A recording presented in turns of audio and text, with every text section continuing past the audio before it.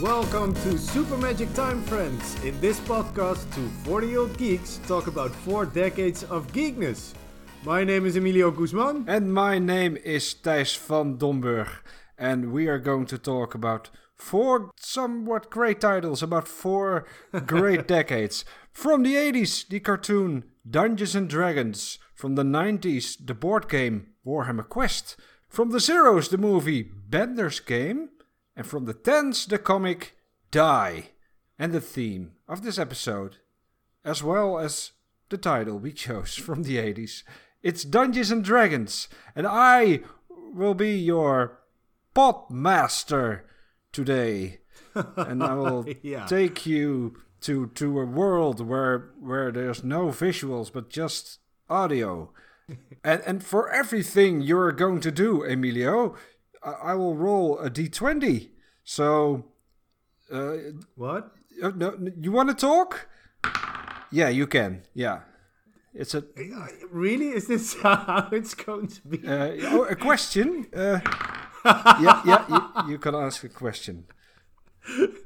Well, the question was: is this how it's going to be? No, it's not how it's going to be. And I will not be like the Dungeon Master in Dungeons and Dragons, the cartoon, that I will disappear for a half an hour and then reappear out of nothing. That's great. You will actually stay here. Yeah. And will you be as fake as he is? Maybe. Are you going to talk in riddles? Sometimes. That is not a riddle. No, but it is fake. Well, we have actually D&D sometimes. Yeah, together twice even. We were part of 2 D&D troops for 2 afternoons. Yeah, and So yeah, just to be clear, we are not the veteran D&D players. We love it, but it's something that I always wanted to do. But it took me 35 years to play the game because I was never invited to a D&D group. So yeah, just never met anyone who played it. So yeah, that was that for me. Because that's the thing, right? That it is a really it's really cheap to play. Yeah. You only need a set of dice and your imagination, and then you have a game. But you need a dungeon master. Yeah. Someone who puts in the time to create a good story and a balanced game. Yeah. And that takes a lot of time. Yeah. For me, the other problem is that, well, my job is writing, and when I'm free, I just want to sit down and relax and let somebody else do the writing, right? Yeah. So Yeah. But I do like the acting part of it. Yeah, I do. To use your imagination to create a character. That is something, I really enjoy, and how dumber it is, how bad it's that's somehow the law of D&D. How dumber your character, how better, and how much more enjoyable the game is. For you, it is. Not for no. I think I found that it's pretty much the law of D&D that I really enjoy playing with dumb characters that just walk into danger without checking anything. It's great fun. Let's see. The first group I was part of, I played a halfling. He was basically a Pokemon Go player. So it was in 2016, I think. Yeah. So it was during the Pokemon Go craze. So my character just wanted to spot animals. That was his thing. So I could talk to animals, and I had a book. So every time there was a new animal appearing, I just wrote down its name and how it looked. and I didn't want to kill any animals. I was a vegetarian in that game, so it was really annoying for the other players when we would meet dangerous animals. I just didn't want to kill it. So no, I was basically useless, but I love playing that character. The second character I played was with you, and you were a Dragonborn, I think. We were a comedy duo, right? Yeah. I was a Dragonborn, and we were performing in this inn, and I did my trick with my fire, and the inn caught on fire. Oh yeah, that's and right. And then the villagers were really angry with us, and that was a great we had game. to pay for everything, or we could visit this haunted house to basically end the hunting of the house.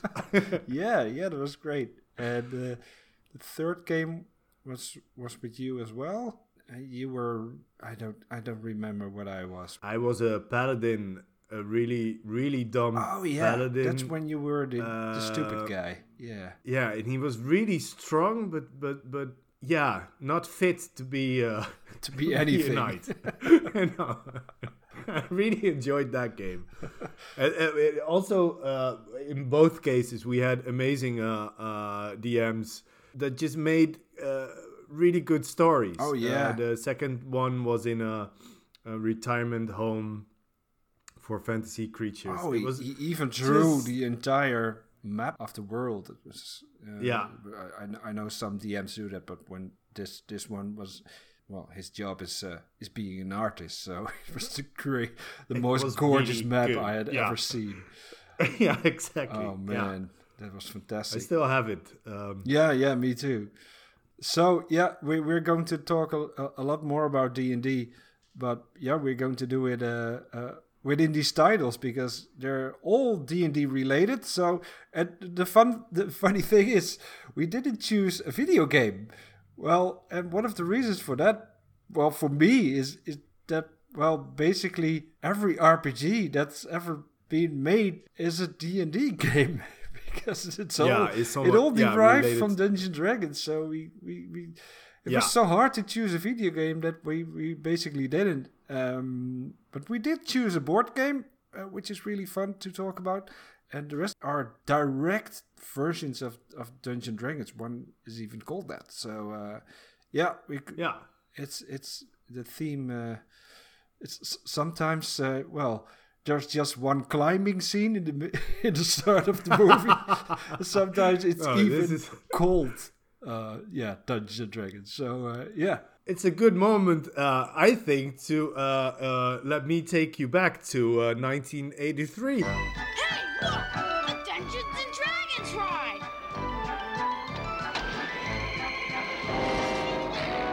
Wow, neat! Give me a break. I don't like this! Whoa! What's happening? Whoa! Where are we? Yes, let's talk about Dungeons and Dragons, the cartoon from 1983. Well, this was my favorite cartoon as a child. In Holland, it aired weekly in 1988, completely dubbed at the beginning, and it was called Magiërs en Monsters, which is Dutch for Mages and Monsters, and that's because Dungeons and Dragons doesn't translate. It does translate. It has no alliteration. So it's Kerkers en Draken. And that just doesn't sound really good. So each week at the end, credits, when the credit rolls, it just felt to me like the end of a really nice holiday abroad. It's just sad that it was over. You know the feeling, just sad to get back to Holland, back to everyday life, back to work or school. Just the ending of an episode of Dungeons and Dragons made me feel the same. Aww. I just wanted to stay in that world forever, and that's funny because the children in the series actually want to leave the world and get back to their home. Yeah, which I totally get, because it's quite a depressing world they're in. Yeah, I get that you say that, but it has. Well, it's a fantasy world, so of course it's going to be. Yeah, but it's a fantasy world in a cartoon from the early 80s, and what I noticed. We watched Black Star, of course, in our second episode, and I've watched a lot of Transformers and He-Man, and that's all from around the same time, and they're all these worlds, even Transformers, which is on Earth, because. They didn't want to spend a lot of money on animation.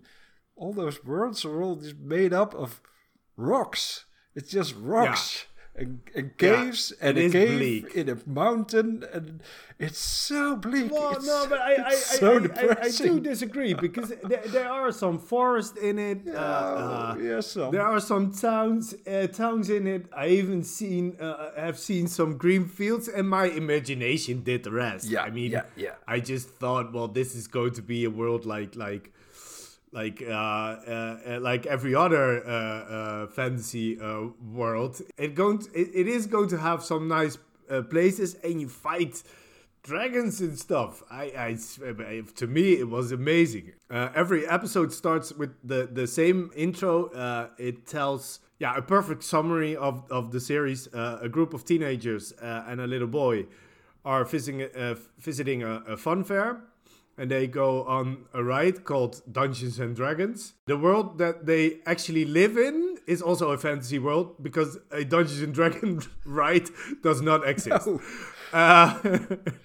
And they accidentally go through a portal and end up in the realm of Dungeons and Dragons. And it's so random. It is really random. Do you think they're chosen? That there's a reason that those 6 kids are the ones that are transported to? They might have been chosen by Dungeon Master. We will get to him later.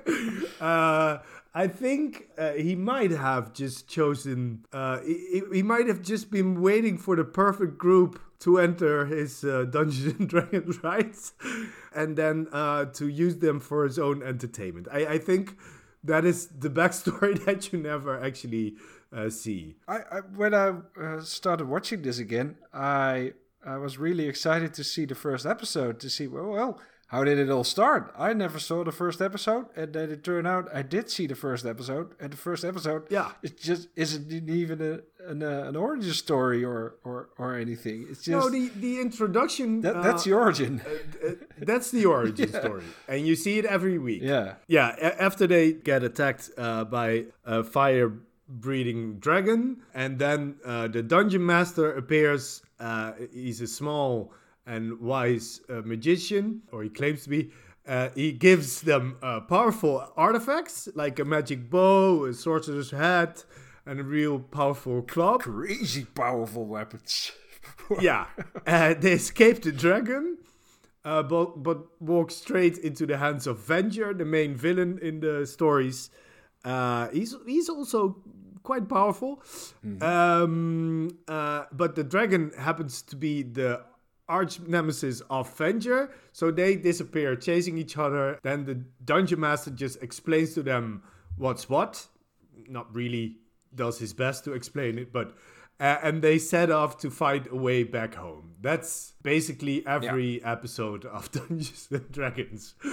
And as a child, I thought, why doesn't anything cool like this ever happen to me? And as a grown-up, I kind of still do. I would love to be in this world for... Yeah. I would die, probably, but... Yeah, I call it a bleak world, but yeah, Earth is kind of a bleak world as well at the moment. I think this will be a step up, yeah. Sometimes I miss the Dungeons & Dragons references, but there are some references to the game. There's, of course, the Dungeon Master. It's really cool that they invented a Dungeon Master within this world. So he appears and he tells them what to do, and then he disappears. Yeah. Well, that's kind of what the Dungeon Master does. Sometimes. Yeah, but it doesn't work at all to me. First of all, he gives them crazy overpowered weapons. So he's not a really balanced dungeon master. He doesn't provide a balanced game. No. And as a character, he doesn't help the children at all. He is so vague. In the first episode, Venger is shapeshifted in the appearance of Merlin. Yeah. And the dungeon master says, you will know Venger by his white hair. And he doesn't say that he means the animal hair. Yeah, so the children keep searching for someone with white hair and they walk straight into Venger's trap. That is not helpful. That's the opposite of helpful. He's just confusing the children. And I mean, that is they are really scared often, and they miss their parents. They are truly traumatized, and he doesn't care. Yeah. Why doesn't he specify what he means? I mean, Bobby is like 8 years old or something. Yeah, no, he's absolutely torturing these children. Yeah, he's Dungeon Master is more like an NPC than a Dungeon Master. Well, he does have the same thing as a dungeon master, that a dungeon master enjoys people playing his game. Yeah. And that's exactly the same as this dungeon master, because he's always looking, he's always watching them, which is creepy. And he's always laughing, even if they don't see him.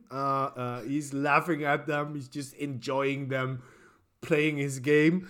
And the only times that he actually help the children, because he is crazy powerful. He can destroy anything that he just sets his mind to. So he can also just help the children himself, but he doesn't. And when he helps the children, he's just keeping them alive for his own amusement, I think. Yeah, I don't trust him at all. Yeah, He's like the bad guy from Saw. Yeah, I always get the impression that he doesn't want those kids to leave. Yeah. So there's 6 kids trying to get home from this bleak fantasy world, but he doesn't want them to leave. No, exactly. He's enjoying it too much. Yeah. Yeah, the weapons that he gives are pretty cool. But I would be really angry if I got the stick. Oh, just That's right. The stick. The stick is magical, but it can only transform into a somewhat longer stick. That's the only thing. It's just like in the Ninja Turtles, right? Because you have Yeah. the nunchucks and the sais and the katanas are really cool, but Donatello, yeah. Yeah, it's the same as in the Teenage Mutant Ninja Turtles. If the other weapons were crazy powerful, magic as well, but this is only it just turns into a longer stick. Which one would you choose if you had if you could choose? Well, I would choose the magic hat, but then just learn how to use it. Yeah, but is that possible? I don't know. Is it Presto doing wrong incantations, or is it just the hat that never really gives you what you want? In the first episode, well, they think they meet Merlin. It turns out it's just Venger in a disguise. Spoiler. It's well, spoiler alert, it's always Venger in a disguise.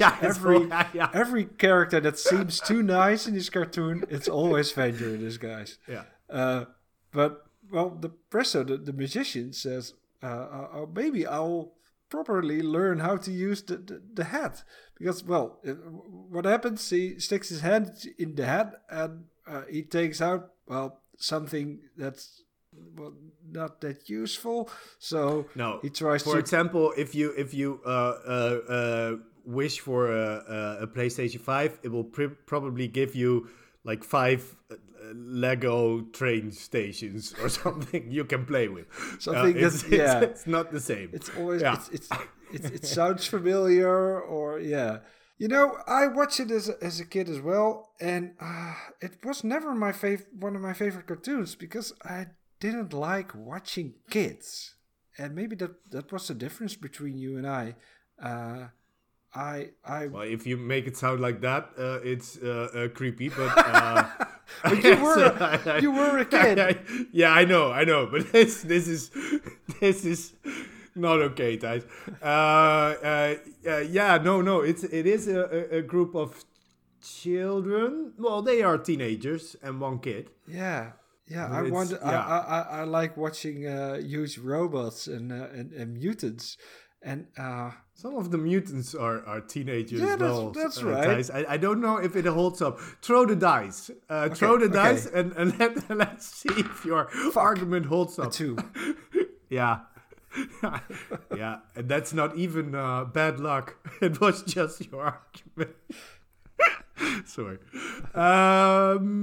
Yeah. No, but I can totally get why this wasn't your favorite cartoon. I think if I saw Transformers at a later age somehow. I don't know how that happened, but Europe always got things in wrong. yeah, in a wrong I sequence. think if I saw Transformers before that, then sure, giant robots, Yeah. what's not to love as a child? But this was just the only geeky cartoon that really stayed with me, and that really, I don't know, that took itself a bit more serious than, for example, even He-Man did. Or Yeah. And did you know it was a game at the time? Probably not, right? no.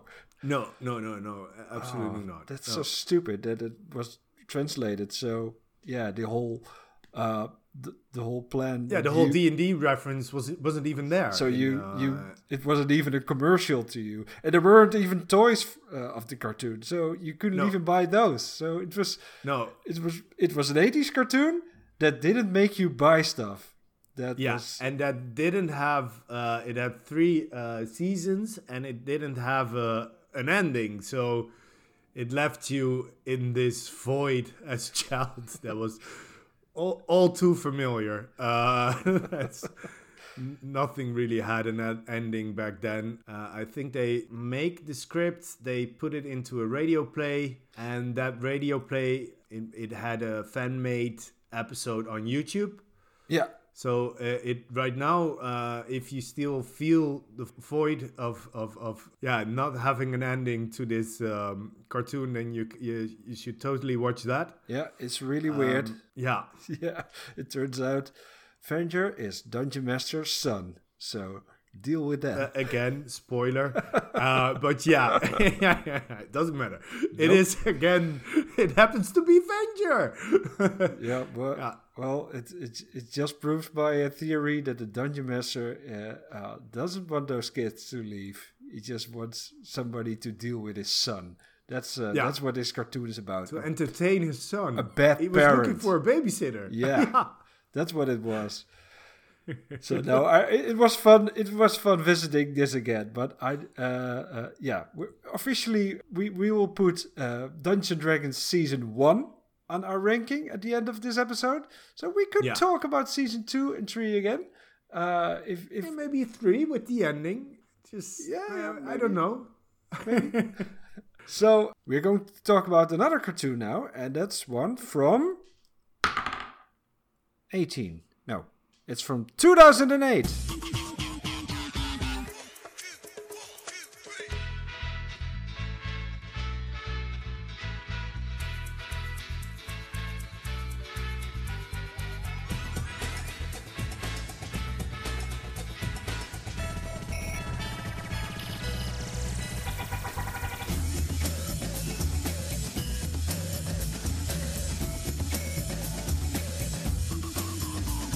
We are going to talk about Futurama Bender's Game. It's an episode. No, it's a movie.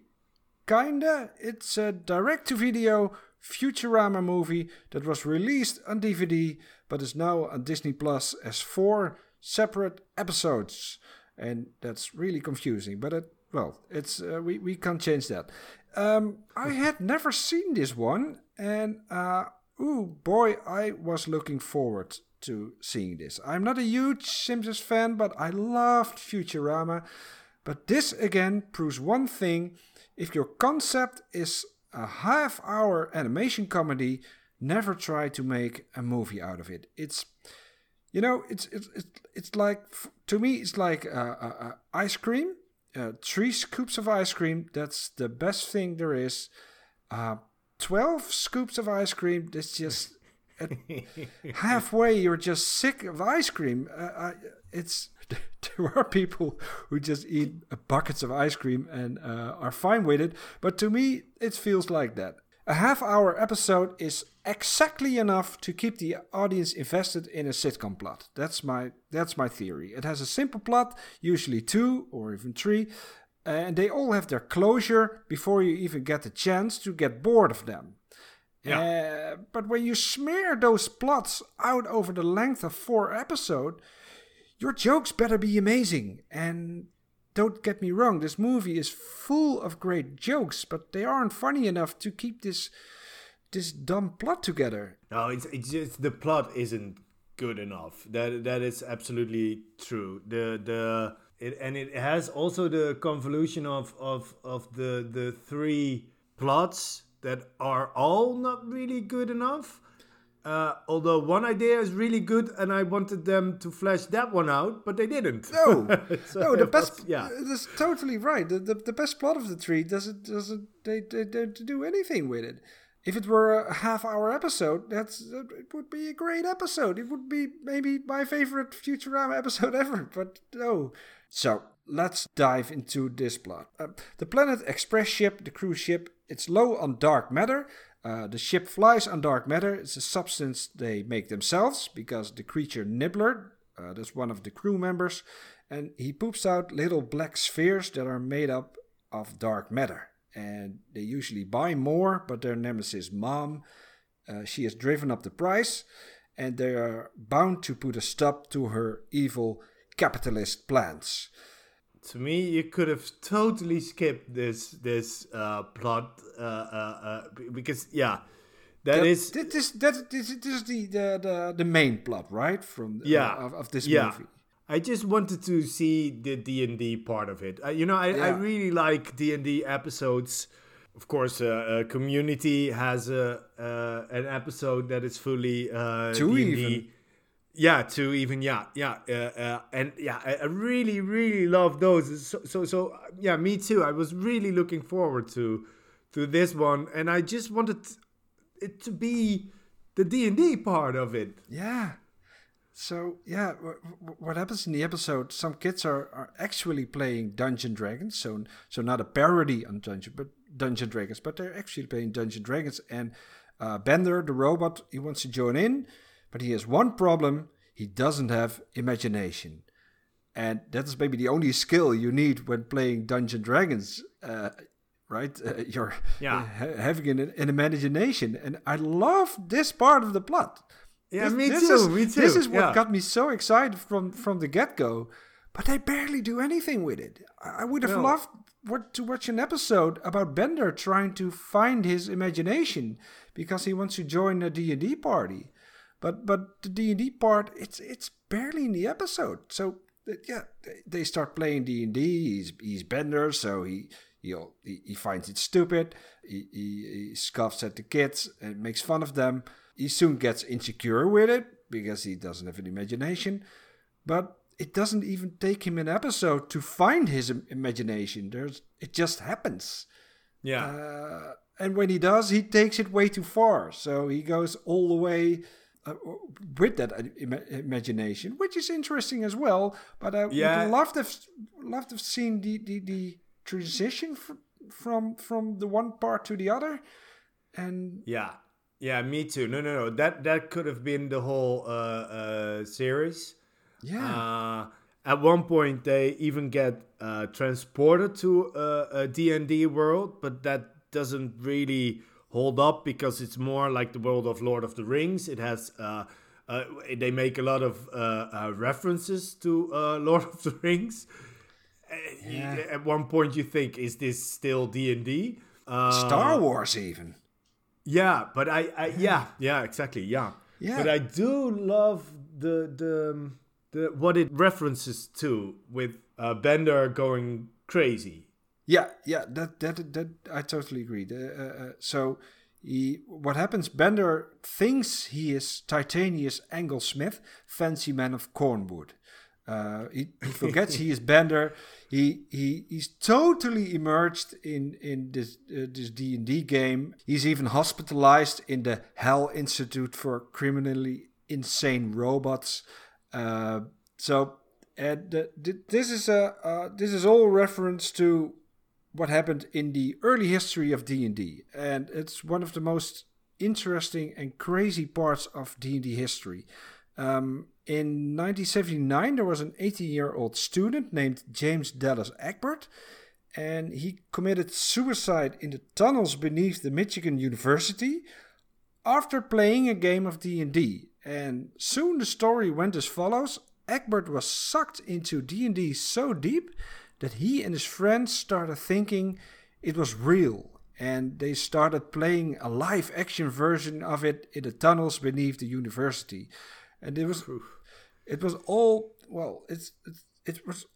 basically all bullshit. The real story was Egbert was depressed and he struggled with his sexuality and he had a drug addiction. So yeah, he killed himself. So what's far more exciting is blaming a tabletop RPG that no parent understood for the death of a young man.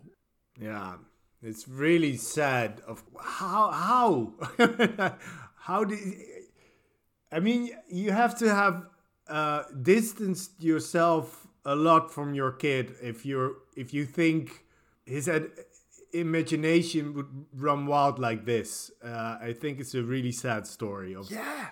And it happened. It happened to video games, of course. It happened to horror movies in the 50s and horror comics in the 50s. It happened to books. Well, when books started to get popular, parents started banning their kids' books, and in the 80s it was Dungeons and Dragons. This case of this student even led to a highly successful novel, Mazes and Monsters, and it even got a movie starring Tom Hanks as an obsessed gamer who couldn't distinguish life from reality. There was an episode of 60 Minutes where one Dr. Thomas Radecki linked 28 deaths to Dungeons and Dragons. It sounds to me like all those grown-ups even have more imagination than those children have. Yeah, that's totally right. Ugh. Now it's a classic case of parents just not having any interest and just in what their kids are doing and not understanding what the kids are doing. And I get Dungeons and Dragons if even to a geek like I am and was when I had never played this, I just didn't know what it would be like to play Dungeons and Dragons, even if you explain it what it's like. So if you try to explain Dungeons and Dragons to somebody who hasn't played it ever, that's really hard, right? So it's hard to understand maybe what is going on. So for also parents, a dungeon master might sound like someone who enslaves you or something. I don't know. It's just it's also just parents indeed not having any interest in what their children are doing, and I think that is always the fault of the parents and not the game. Yeah, of course. That was really fun to see in the Futurama episode. Just Bender going crazy with his game, and at one point they're in this Dungeons and Dragons like world, and there are a lot of references to the Dungeons and Dragons. Like there's the Gygax Geysers, and again Gygax is the co-creator of Dungeons and Dragons. It's a bit of a Stan Lee Jack Kirby story, what I understood. So he's the co-creator, but he's the one who got all the credits. But that's all. That's an whole other story. Yeah, and always the case with geek stuff. Yeah, and the dark matter is in the shape of a D12, which is really funny. But if this episode would have been just Bender going crazy, it would have been the best episode. I mean, truly. Some jokes I truly love. There are also a few gay jokes that make me angry. The type where gay is just the end of a joke. But what I truly love are the jokes like they walk in the cave of hopelessness, and they are really scared, but the cave is actually named after its discoverer, Reginald Hopelessness. And I just love those. That was a brilliant joke. Yeah. And the D&D cartoon has some, the Dungeons and Dragons cartoon has also some of those lovely on-the-nose namings. My favorite is the Prison of Agony. I really love that one. Also, first of all, because a prison is already something agonizing, but secondly, this prison is actually not so agonizing. They don't split up the group. They're all together, and they are in prison a total of 5 minutes, and then they break out. It's just really funny. We are going to make references to the Dungeons and Dragons cartoon throughout this episode. Yeah. I think the Dungeons and Dragons cartoon is our true guide, our true dungeon master here. The other thing that doesn't work for me in this episode is that Futurama already is a science fiction parody. So when they're going into a fantasy parody from a science fiction parody, they're going into a fantasy parody. That doesn't work at all. It works in Community, but because Community is like our world, it's just a regular, realistic world, and that is cool. When that world is transformed into a fantasy world, that's great. But here, I just wanted to stay in the science fiction world, because the world of Futurama is already a crazy world with weird aliens and where everything can happen. And no. So I think we have to talk about Futurama again, and I hope we will choose a better episode to talk about. No. We should do Futurama justice, because it's absolutely great. It's an amazing cartoon. But we are going to talk about. Let's see. Oh, we're going to talk about an essay. No, sorry. Oh, I haven't prepared. That sounds boring. Let's do a comic instead.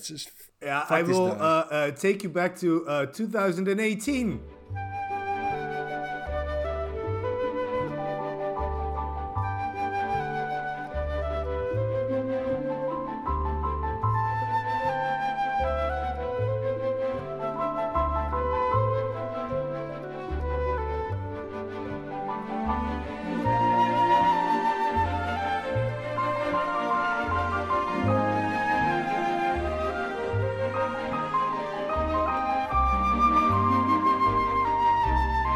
If you think Dungeons and Dragons is just a stupid cartoon for kids, like Thijs, first of all, don't be so angry. And secondly, you should read the comic Die.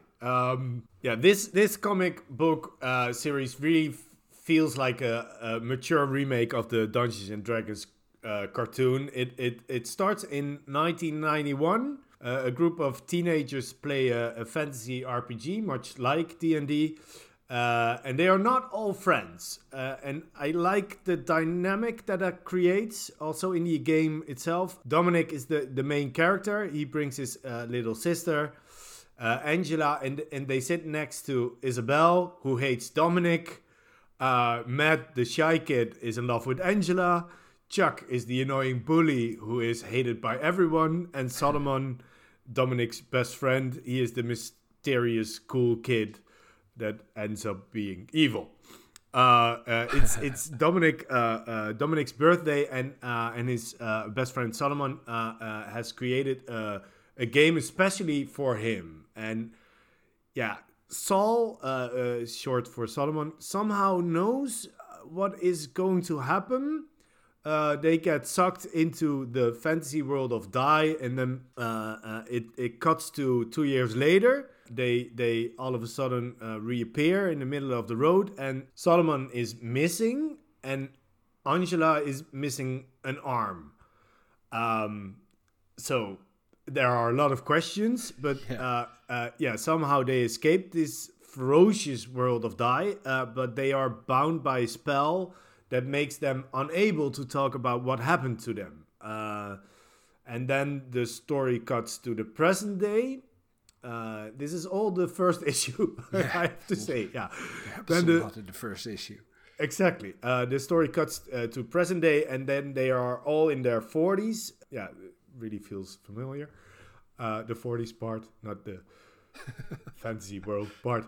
And they are all living, unhappy lives. Some worse than others, but they're all really unhappy, right? They to make it all worse, Dominic receives Solomon's magic die on his birthday. It's a glowing D20, and when they get the group back together, they disappear again in the world of Dai. First, let's say this comic is still ongoing. So this is the first time we're talking about a title that's still running, which is really weird for a nostalgia podcast. But yeah, it's from 2018, so So we can it is from the previous from the decade. dance. Yeah. Yeah. No. Yeah, sure. And it's written by Kieran Gillen, writer of the amazing comic The Wicked and the Divine. Yeah, but this is not his best work. I have to say I absolutely love his writing, but it isn't bad by all means, but the narratives sometimes feel a bit weird. The pacing is off somehow. For example, when the group gets back together again and they are taking the risk to look at the magical D20, it just doesn't feel fully fleshed out. I get that some of them rather live in the world of Dai because they're really unhappy in living their normal lives, but the others only start complaining after they are sucked back in. It's Did you have the same feeling? It was weird to me because I too love Kieran Gillen. I love The Wicked and the Divine, but this one just didn't grab me. And for me, that had a lot of it had to do with the art. The art makes it. The art is cool. It looks great. Yeah, it's great art. But it's great to look at. But it's also hard to look at. It's hard to look at. Yeah, you don't see the world, so it is like sketchy. So you don't. The background often is a blur, and that makes it hard to relate to the world of Dai. Yeah, and to the characters. The characters don't. Usually, when I'm reading a comic, the characters start. Even if it's a comic, the characters move for me. I can hear them in my head, and that just didn't happen when I read this comic because the art distanced itself from me. If you know what I mean? Yeah. It all felt like looking at a painting more than reading a comic, and I'm not somebody who just wants shiny superheroes or bright colors. Me neither. I don't have anything against black and white comics or something. It's not that, but this one was so cold to me. And the world itself is, like in the Dungeons & Dragons cartoon. Yeah, this one is really bleak. It's so depressing. I wanted to like this comic so much, but that's a weird thing. I can see that it's good. The dialogues are brilliant. But it doesn't do anything with me emotionally, sadly. So I still read this comic. I kept on reading it after the first volume, but it's not one comic I look forward to reading. Yeah, I think the main attraction in this comic is the relationship between the characters. I mean the characters both out of game and in game are all great. I think. Yeah. For example, Matt, the Grief Knight. I think that is just such a. Yeah, it's by far my favorite character. He's the real Matt in real life is somewhat shy and friendly, but really depressed. And his D&D character is a knight with a magic sword that draws power from his sadness. The sword also talks and constantly tries to hurt his feelings to maintain its power. It's just so. Yeah, Oh, sometimes man. he just asks another character to tell him a sad story, so Yeah. he will get sadder. So even if the sword doesn't make him sad, other characters have to make him sad, so Yeah. he can be stronger. Yeah, So- and I mean, which makes even- me sad when I read it. Yeah, This, no, me this too, character me too. is by This- far my favorite. Yeah. Yeah, and that is also the thing. Dungeons and Dragons. I mean, you experienced it as a bleak world, but the comic, it's all about a cartoon and just the having adventures. This is about pain. This is just pure and simple Yeah. about having and experiencing pain in living your life. But even Chuck, the annoying bully, I think that is also a really interesting character. I mean, he has it all, like fame, money, and a giant house, and he's all about having fun, but he is also just unable to be happy in real life. And he misses the fantasy world most of them all. I think he's divorced 3 times and estranged from his children. But he doesn't really seem to mind. He's really reckless and carefree, and that attitude grants him a crazy amount of luck in the world of Die. So Chuck is a bit like Eric, right, in the Dungeons and Dragons cartoon, but Yeah, he is. far more interesting, far more. Yeah. Of course, he's far more interesting because that cartoon was for kids, and the characters in the cartoon are even more flat than the Transformers in the Transformers cartoon. But No, sure, but Eric was just a whiny kid who didn't want to do anything and just wanted to go but home. But I want to add one thing. I think Eric is almost always right. He's right to criticize the dungeon master. He's right to say, sorry, we should not go into that swamp with all the undead people. Eric is almost always right, and Chuck is just an asshole. He's just like an asshole bully. I do agree that they are quite similar. And my favorite character is the dictator. This is the in-game character of Dominic. Dominic plays a female character, and she's like a manifestation of all his inner conflicts. She's just really lonely. I think that's her biggest problem. She misses Solomon. I think she's even in love with him, but she hates him for doing this to her, and also loves him for doing this to her. Oh man, she's so conflicted, and that sometimes makes her really jealous and mean, and she's crazy powerful. I mean, she can manipulate people's emotions. Like Matt, for example, she can make him feel really sad to make him really strong, which is also just such a terrible thing to do to a person. But she can also make people love her so deeply that they will do anything she asks, and that makes her even more lonely. It's a beautiful character. Again, I completely agree with you. I want to love this comic so hard. Yeah, and there's in the Dungeons and Dragons cartoon, there's this fantasy world where the kids want to go home, but they enjoy being in the fantasy world. In this, the real world is even bleaker than the fantasy world they're in.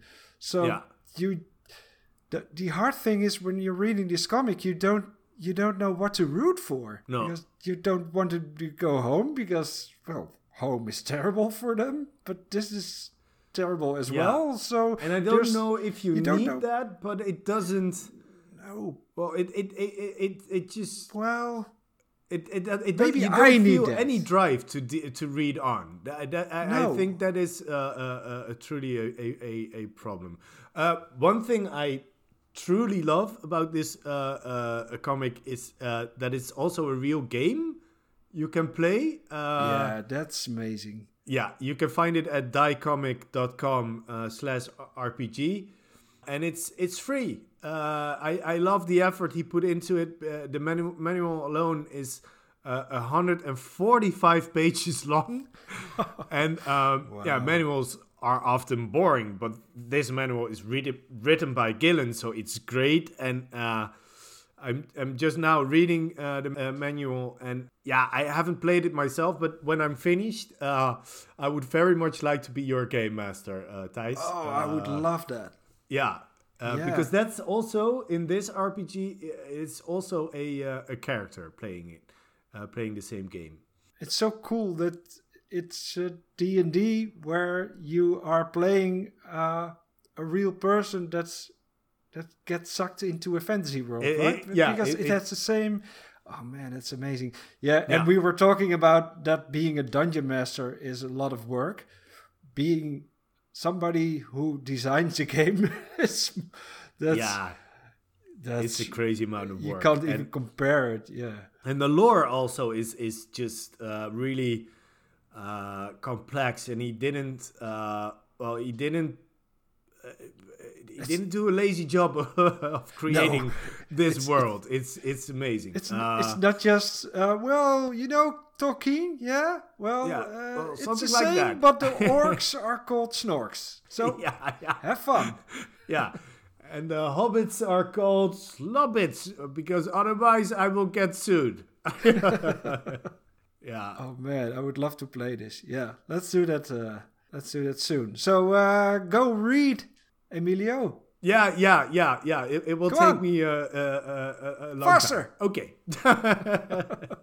So yeah, let's end this with an actual board game. Yay. We're going back to 1995.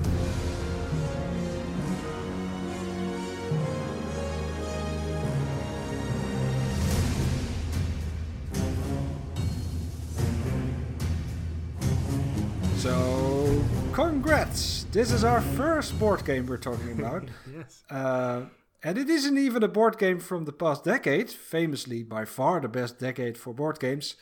To come clean immediately, this is not a great board game, but it's a lot of fun. It's Warhammer Quest.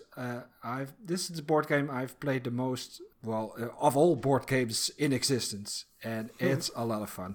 We couldn't talk about the actual Dungeons and Dragons game, of course, because that's from the 70s. Yeah. I mean, maybe we could have chosen a 5th edition or something, but, well, we wanted to talk about things that are derived from Dungeons and Dragons. Yeah. And Warhammer Quest is that. And Warhammer is usually associated with war games, and that still is their main thing. Simply walk into a Warhammer store, you choose an army, buy a shitload of miniatures and 30 different kinds of paint. You paint your miniatures, you go back to the store, send your miniatures into battle against a fellow customer. That's basically what Warhammer people do. But today we're talking about one of its many spin-offs, the D&D inspired Warhammer Quest. And I was 13, and the Teenage Mutant Ninja Turtles and Transformers, they were disappearing from the toy stores.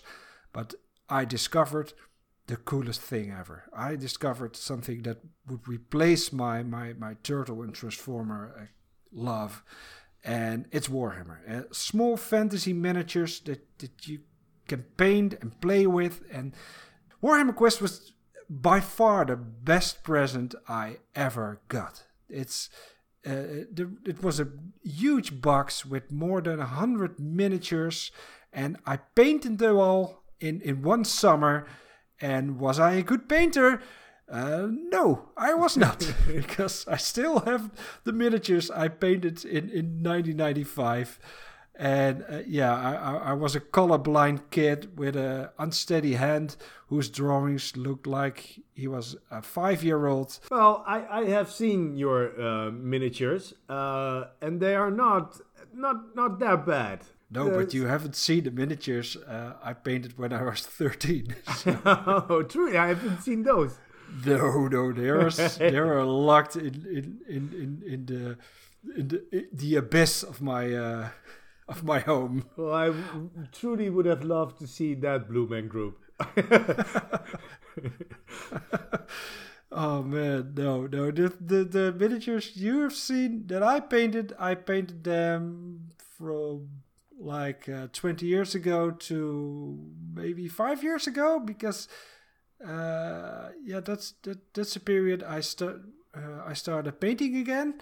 I picked up my hobby again. I started playing Warhammer Quest again with a new group of friends, and no, I'm not I will not send in my painted miniatures to win a contest or something, or to a magazine.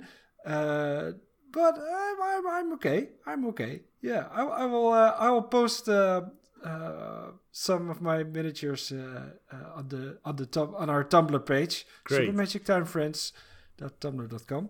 But as soon as I painted the miniatures when I was 13, me and my younger brother started playing the game, and we played it all summer. It's Warhammer Quest. It's basically D&D, but way simpler. So you just choose a character, and in the basic set you can choose between, of course, an elf, a dwarf, a wizard, and a barbarian, because the barbarians were still a thing. And you can give the character the him, because they're all male. Of course, they're all male. It's the 90s. And all the stats are on your character card. So making a character in Dungeons and Dragons is, that's the biggest hurdle for me. Playing Dungeons and Dragons is the start. It takes so long to make a character, and here the game already made your character, and the only thing you have to do is roll for your health. So you roll a d6, and you add, for instance, for the wizard you add 6. So 1d6 plus 6, that's your starting health. So if you roll a 2, you have 8 health points, which means you are fucked for the rest of the game. Truly, yeah. So what we did, we usually cheated and pretended we rolled a 6. So the game is just a bit more fun. And then you roll a die to see which scenario you're going to play. It's usually some dumb plot about a rare treasure, the vampire. Who cares? And then you start roaming the dungeons, which are made up of grid-based maps on which you will encounter monsters and treasures. So there's no dungeon master who tells you what the world is like. That's all in the book. So this is my first experience with Warhammer in general, and also my first experience with Warhammer Quest. I actually really like the game. But I do kind of miss the using your imagination part of it. Of course, that takes a lot of time. So this is if you want to have a fast-paced fantasy game, you play this. It is weirdly addicting as well to just roam a dungeon and then come at a doorway, and then you just want to see what's around the corner, although you know what's going to happen. It's going to have a room, a few monsters, full of rats or giant rats or giant spiders or giant whatever. But I truly enjoy it. But it's mostly combat, right? It's yeah. 1/4 of the time it's a trap or a dying dwarf who tells you something or a weird key you find. But it's 3/4 of the encounters you'll have is combat. Yeah. And at combat it's gloriously simple. The elf has a weapon skill of 4. For instance, if you wanna have a combat, the elf has a weapon skill of 4, and orc has a weapon skill of 2. And then you just look up on the to-hit table what the odds are, and then you will see that the elf has to roll a 3 to hit an orc. So if you roll a 3, you hit the orc, and if you hit the orc, you roll another die, add your strength, deduct the enemy's toughness, and you have the amount of wounds the orc will suffer. And that's how the combat works. But the simpleness is what makes this game so fun. Yeah. And it works best if you play it with 6 people, just like Dungeons & Dragons works best with a group of people. But in Dungeons & Dragons, you're really immersed in the story if the dungeon master does a good job, and you maybe invent a voice for your character. Maybe you stay in character during the whole game. Here you're just talking about everyday life. You're just talking, making. Yeah, but the game itself, the gameplay itself is more interesting in this one. I think because of course you maybe have a really good DM that provides you with a game where the stakes are high. But in this game, you just are trying really hard not to die.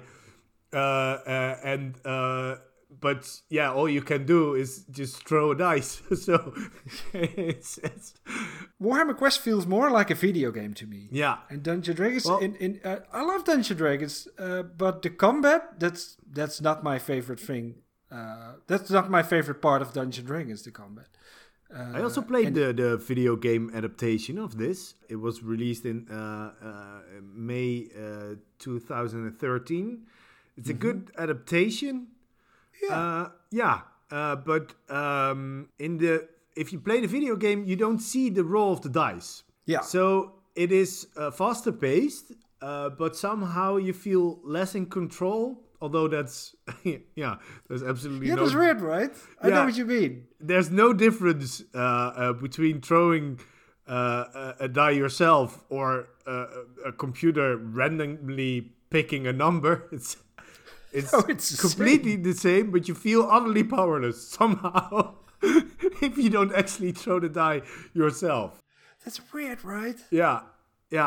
Also, because usually the computer doesn't show you the number, so if you hit a giant spider and your dwarf misses, it's just annoying. It's just it's you want to blame a die for the roll and not a computer. Maybe that is the case. You always people love to make stuff up about dice. I'm not going to roll this one again. The white one is this is a terrible die. Give me the red one. You keep on rolling 6s, give me the red die.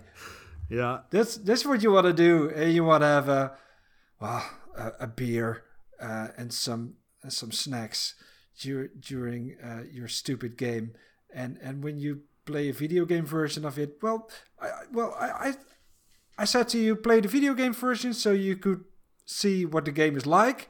Yeah. But you still haven't really played it because you haven't played it with 5 friends. No, but you can play it by yourself. I did. You can, and I've done that a lot of times, and which is always really weird because, even when you're playing with friends, you start cheating. That's what happens.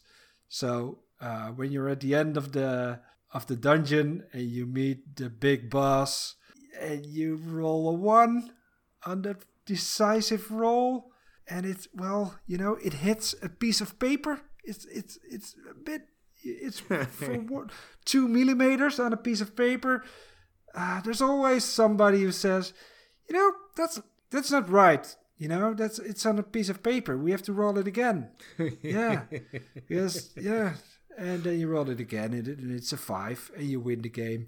And that's fine. But when you're by yourself, it's really hard not to cheat. Well, it's part of the fun. Yeah. It's part of it's part of the game for some reason, and you can play Warhammer Quest as if it were Dungeons and Dragons. By the way, Yeah. There's a role playing book. You can be a DM. On my 14th birthday, I celebrated my 14th birthday with a game of Warhammer Quest, and I was a DM on my birthday. So I drew maps. I put treasures behind walls that were really obvious. So Yeah. You were 13. It's okay. yeah, so yeah, you enter a room, and on the left side you'll see that there is the color is slightly off on the left side of the room. So yeah, what they walked to the wall and. And check the wall, and of course there was a key, or so. Yeah, but we had a lot of fun with that. But no, I don't want to do that again. I just wanna have some cards and some random monsters, and I don't need a story in Warhammer Quest. If I want a story, I play another board game than this. And I spent so much money on this game 50 years ago. There are some things from our youth that when I was 12 or 13 or 8 even, stuff I couldn't afford then. And yeah, I can afford now. There's always some point in my life that I'm going to buy it anyway. Yeah. So yeah, Like- there are. Yeah, when you're an adult, you think, well, now I can buy this stuff. Nobody's saying that I can't buy this stuff. Yes. But actually, your bank account is saying that. Yeah, and my bank account did at some point. But the cool thing is, when I bought them, they were a bit expensive. But now I have some really rare figures in my basement. I have so many Warhammer miniatures that I don't even have room for them in my cupboard. So a lot of them are in my basement. When I don't have a job anymore, I can sell them, and and I have a year's worth of food. Oh, wow. I will visit your... Yeah, okay. But is this a good game? Kinda. It's the balance in this game is that's the bad part of this game, is the balance. Yeah. There are some characters that are just the War Dancer. If you're the War Dancer, he's a cool character. He's a kind of David Bowie with two swords. And he dances through the rooms. That's what he does. So you enter a room, you attack an orc, and if that attack is successful, you move on to the next monster, and you move on to the next one, and the next one. Sometimes a War Dancer kills an whole room in one turn. Wow. And the other person maybe has the dwarf, and you roll two ones, and that means the dwarf trips over his beard and falls over. It can't do anything. Yeah. So, if you finish a scenario, you can draw a treasure card, and sometimes you get 100 gold, and sometimes you get a crazy powerful sword that basically kills every monster in one go. The balance in this game is way off. But I also think that it's just the luck-based element of this game that is truly enjoyable. Also, you want to get that truly powerful sword that kills everything. It doesn't matter. It's just really enjoyable. Yeah, there's this tendency in board game culture to hate dice, because it's just luck. Some gamers hate throwing dice. I don't. I love having a luck element in my game. Do you have the same? No. I have.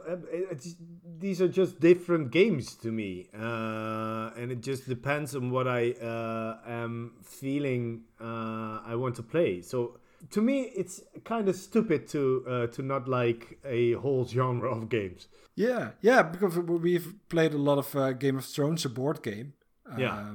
You don't want dice in that. No. They should keep dice out of their game. That's a planning. You plan ahead in that game. You carefully plan your moves. In this, you just and well, the only annoying thing in this game is the start of each turn. You have to throw a die to see how many power points the wizard has this turn. But if you throw a 1, that means you have a random encounter. Just like in JRPGs like Final Fantasy. Yeah. Every step you make can mean an attack from a group of random monsters. This is the same system. So, but yeah, sometimes you throw a 1 when there already are monsters in the room. Yeah. And sometimes that happens again and again and again. And there can be this horde of monsters waiting to get slaughtered because there are so many grids that monsters can be placed on. So there's a room, 4x4, it's full of monsters. There's a corridor behind that. The next monsters are there, and a group of giant spiders in the corridor after that, and it can take hours and hours. That's So we sometimes just put a stop to that. So if we made a new rule that there cannot be more monsters on the board than. Yeah, there is. And you call that cheating, but is it cheating if you all agree that is the rule? Then that is just a rule you invented, right? Yeah, that's right. I think so. Yeah, I think so.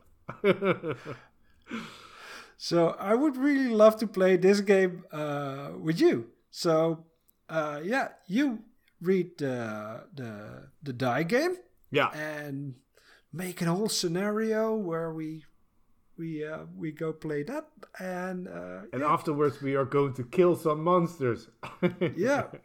Without any story at all. Yeah, it sounds great. It sounds like a great day. Yeah, let's do that. But first, it's ranking time. I knew this one. This time I knew it. I am Dungeon Master, your guide in the realm of Dungeons and Dragons. So, what we're going to do, I have this D20 here, and we're going to rank our titles by throwing a die. And number Dungeons 1 and Dragons, a cartoon, is 3. Ooh, that means it's no, okay. No, we're going to rank our titles in our crazy list. We have 52 titles now. And, 2 of them are next to each other. That's the spoiler I'm going to give. Yeah.